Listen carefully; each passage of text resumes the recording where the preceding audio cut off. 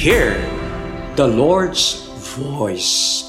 So the psalm reminds us that we are meant to proclaim the salvation that God continues to give His people. How can we proclaim if we have not first listened? The first commandment is, even among the Jews, it is listen. Shema Israel. Listen. And then you can proclaim what you have heard. So, listening will involve obedience. And when you say obedience, it comes from the Latin word udire. You obey because you have heard, you have listened to what God is telling you. Abraham heard the voice of God, and so he trusted and went to a place even at the age of 75. It's not easy for someone to migrate, to go in a place where his future is not that definite. It was not clear to Moses after he heard God commissioning him to go. And yet, we have to just trust in God. So, once we continue to listen, little by little, our life becomes clear. Our mission is gradually unfolded. We remember Saint Teresa of Calcutta. She had a beautiful life, teaching in a school for children of well-to-do families in India. But as she was listening to God in prayer, she was given another call to attend to the poor, to the dying. And so she obeyed. She left a life of comfort and started ministering to the poor, to the sick, to the dying, those who are left unattended. And that's what she did. And you know what?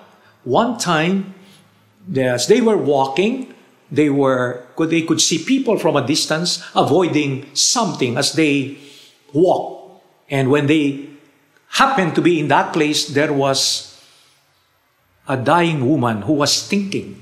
And so she told her sisters, let's bring her, the old woman, to our convent. So, nilinis, pinaliguan, at pinakain.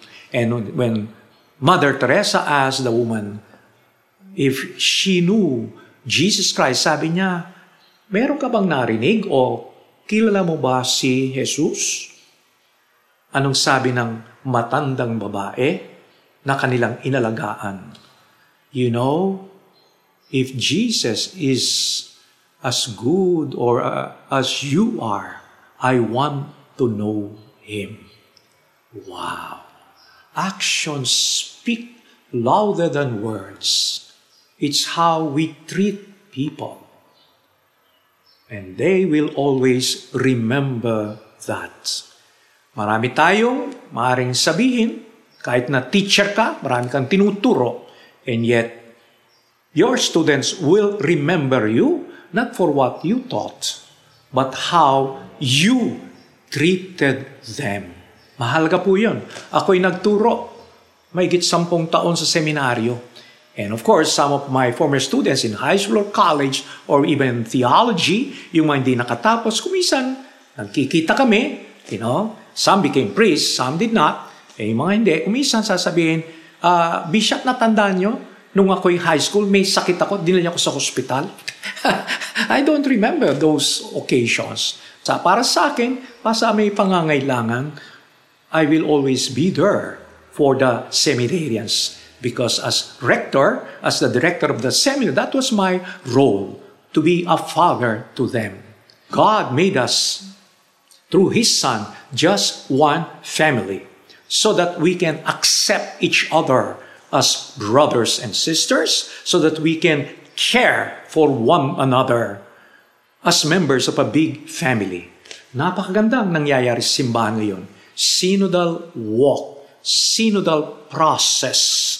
Tayo ay inaasahan, maglakad, kapit-bisig sa lahat ng taong nakakasalamuhan at kahit na hindi pumapasok sa simbahan para makinig, para malaman ano ang kanilang hinaing, ano ang kanilang pangarap, ano ang kanilang inasam para sa buhay, para sa simbahan.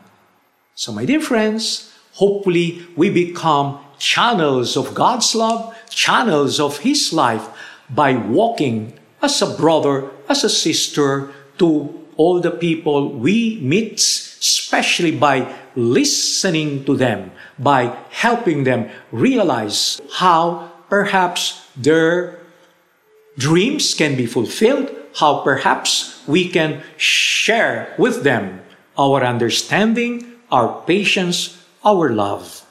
In short, how we can be united as God's family. Maraming umaasa sa atin. Sana naman tayo ay tumugon, maging daluyan ng pagmamahal at buhay ng Diyos, maging pag-asa ng mga taong nasa laylayan, wala nang parang ibang inaasahan. Be a hope, be a sign of hope to people of our world.